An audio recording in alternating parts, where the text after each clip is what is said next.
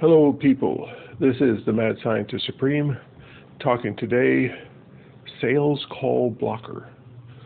There are several ways that we could block unwanted calls on our phone. My favorite is to use cryptocurrency.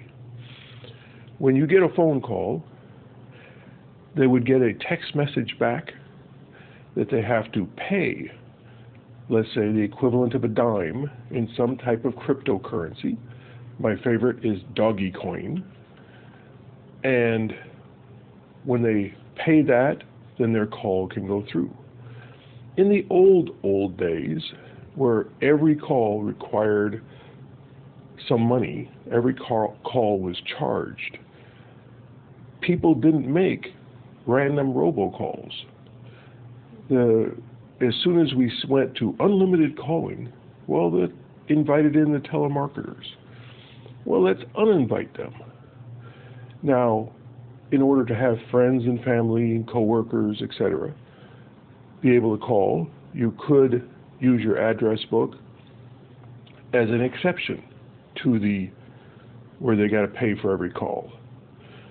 So those calls that you know the numbers, or that your friends know the numbers of, you then could get calls from them without getting that 10 cents or a quarter or $500, whatever you want to set the money at to get a phone call from this strange number. Now, a part of that would be, of course, in your own phone log, you would authorize certain calls, certain numbers to come through without charge. But let's say I've got a sister, she's got her own list. Well, what if one of my sister's friends wanted to call me? I could then request a list from her phone. She would get it, get the request. She could send over all or part of her phone list to my phone. And then her friends could do the same. And it would spread like a tree, a chain. So your friends and family forge systems out. My sister's friends, cousins, nephews, etc., teachers. All their phone lists could be on your phone. The space isn't all that much. And then all those people in those chains of people that you know actually exist would be able to call you without charge. It would, again, create for the local phone businesses. So the businesses in your areas, let's say every car dealership or tire sales or car repair places or Walmart, those phone numbers could automatically be added so that you could get calls from those without charge.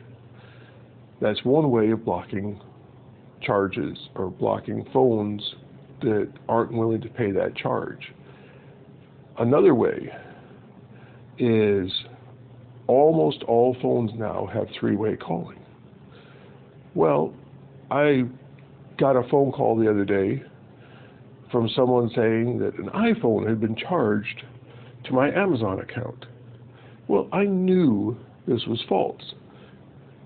So, if I had had a button on my phone where I could go three-way calling and transfer the call to a call center to take false, misleading, or basically rip-off artists to them, where they would be connected automatically to the FBI or other government agency in charge of investigating that type of phone fraud. Then those could be investigated faster, easier, because they're obviously using a phony number when they call me, because I try calling it back, oh, that number is not assigned.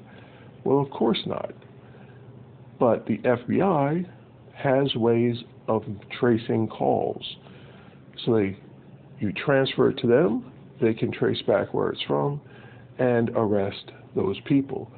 And if they're calling from somewhere outside the United States, contact their State Department and arrange for those calls to stop. Yes, there are many ways of us making call blocking systems. I find the most effective would be phone lists with charges for those trying to call from off of that list. So my phone wouldn't even ring. They would get an automatic text message back that they have to pay a certain amount. And if they're calling from a phony number, then it all goes to naught. It doesn't cost me anything. They'd never get through. So it costs them the time to make the call. A few ideas for call blocking systems and for social media on your phone. Having all your relatives and friends, their phone lists on your phone, and their friends' phone lists on your phone and yours on theirs phones, etc. You can make an enormous tree of contacts that way. Just a thought. This has been the Mad Scientist Supreme, signing out.